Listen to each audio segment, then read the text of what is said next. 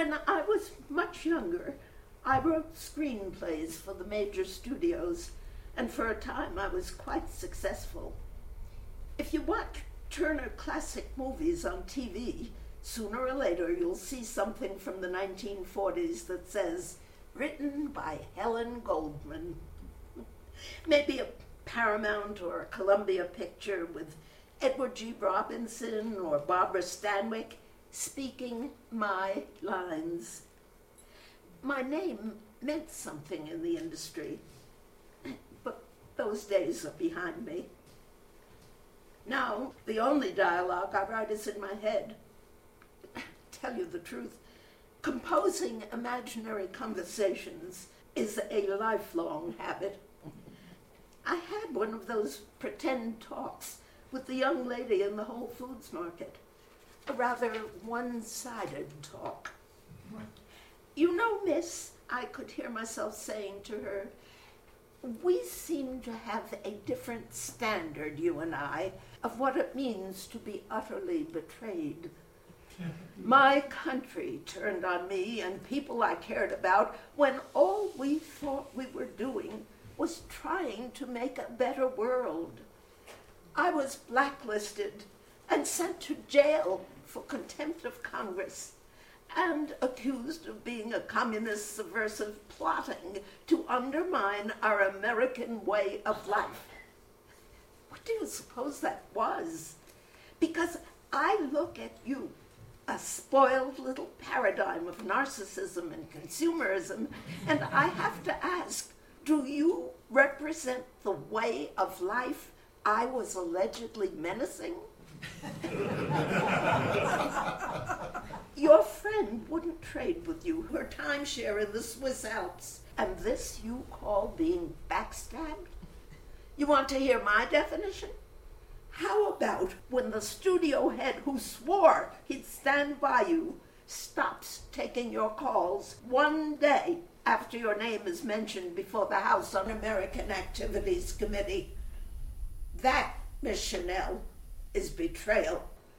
When your closest friends, when even...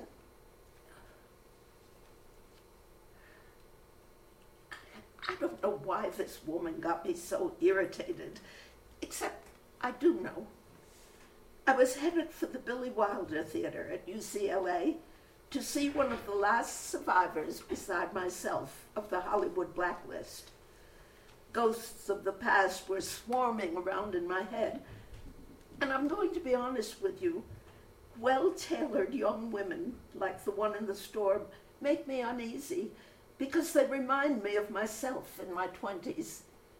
In my heyday, before the blacklist, I was not immune to the charm of disposable income.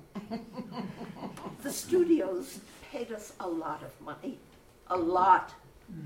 I had my share of black evening dresses and wore pearls and went to elegant parties. They called us all kinds of names in those days, but the epithet that really stung was swimming pool communist. In Hollywood, we were not only manufacturing dreams, but living them. And sometimes I had to pinch myself over my good fortune. My parents came to this country with nothing. Russian Jews from Kiev who barely survived the pogrom of 1905 and took a steamship for America. My father's younger sister, Hannah, a poor girl died before I was born, she sailed with them. Aunt Hannah, I was named for her. It's a Jewish tradition to take a dead relative's first initial. She was the real radical in the family. I know all about her because she kept a diary. She was a garment worker at a blouse factory in downtown Manhattan. Her girlfriends at the factory read Vogue and dreamt of becoming Gibson girls. She read Bolshevik pamphlets and dreamt of waving the red banner. The factory owners were two Jewish immigrants named Mr. Blank and Mr. Harris. One day in 1911, Hannah boldly marched into their office. Mr. Harris, a cigar clipper in his hand, asked what she wanted. Hannah could not understand how two Jews fleeing oppression like herself could become oppressors. She said, "Conditions here are miserable and unsafe," and talked of forming a trade union. The men exchanged looks. Harris clipped his cigar, lit it, took a good puff, and blew a smoke ring that hung suspended over Hannah's head like a noose. "You try to form a trade union," he said, "you'll be out on your ass." "You watch me," she said. The factory was called the Triangle Shirtwaist Company, and 2 days later, the building caught fire. Hannah and 145 of her co-workers died.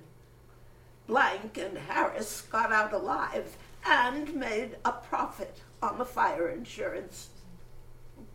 You want to talk about betrayal? My father didn't approve of his free-thinking sister.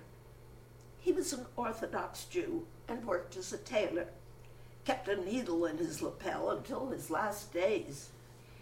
He wanted to know, why was I reading Hannah's diary? I told him I read everything, which was true.